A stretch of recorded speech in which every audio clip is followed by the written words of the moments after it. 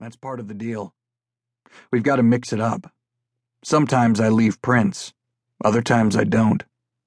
Got to give the psych corps something to think about. Got to leave some tracks they can obsessively follow. He talked and talked as they drove the Grand Rapids streets, turning now and then to make sure she was listening, or at least awake, poking her with his long fingers, gripping her thigh. "Do I talk too much?" he said. "Do I ramble on? The king of non sequitur," he said. "Do you listen to me?" he said. "Do you listen to me going on and on? You most certainly do," he said. Said. He said.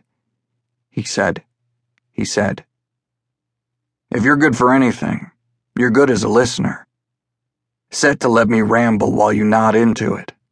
That first time back there, when I finally got to you, I tried that classic dosage, a big 400 microgram dose, the king of all tabs. You get a girl tripping on that, and you're free to do what you want, depending on the structures you've set up for yourself. And I'll admit that I have set some up for myself. I've got my codes and credos just like the rest of them. That's all we had over in Indochina. All we had to live with were the rules and regulations. Them. It's us against them, and they know it. And the thing about them is that the only thing they really know, if you get my drift, is that they failed me. They failed me big time by not taking care of me when I returned from the war. They took me down to Texas and put me into one of their reenactments and pumped me full of trapezoid. And then all they did was double it down, increase what they were trying to decrease. If they knew how bad I was feeling, they'd never sleep at night. They'd lock the doors and nail the windows. They'd put me in their prayers and ask for protection specifically against me. They'd walk faster and glance back more often. If they had even the slightest idea that I was wandering their streets, they'd unlock their gun cabinets and get their rifles cleaned and make sure the ammo was dry. Some of them have a vague premonition, an ill-formed vision comprised of vet doc escapees, Black Flag wannabes, trigger-happy acid freaks, and Year of Hate troublemakers. Guys with bad scars, he said. Then he ran his fingers across the scar that ran from his scalp, the part where the hair wouldn't grow, down his neck to where it disappeared under his collar.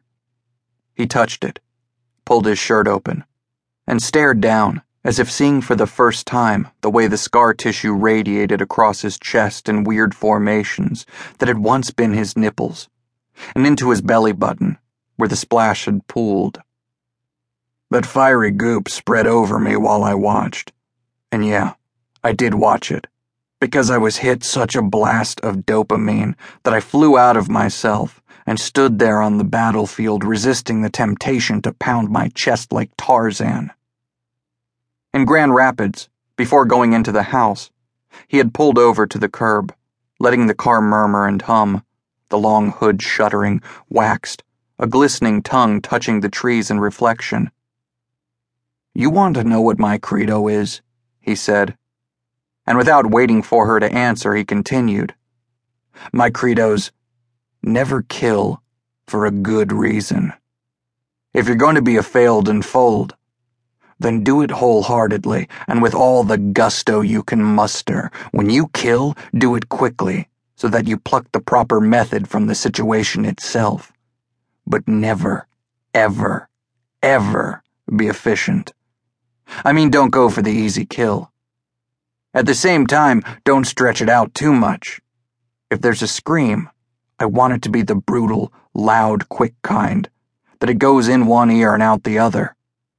You can blame that on Nam, or you can blame it on the way my mind works.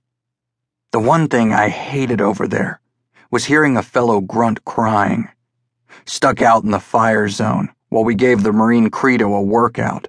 Never leave the dead buddy behind and all that."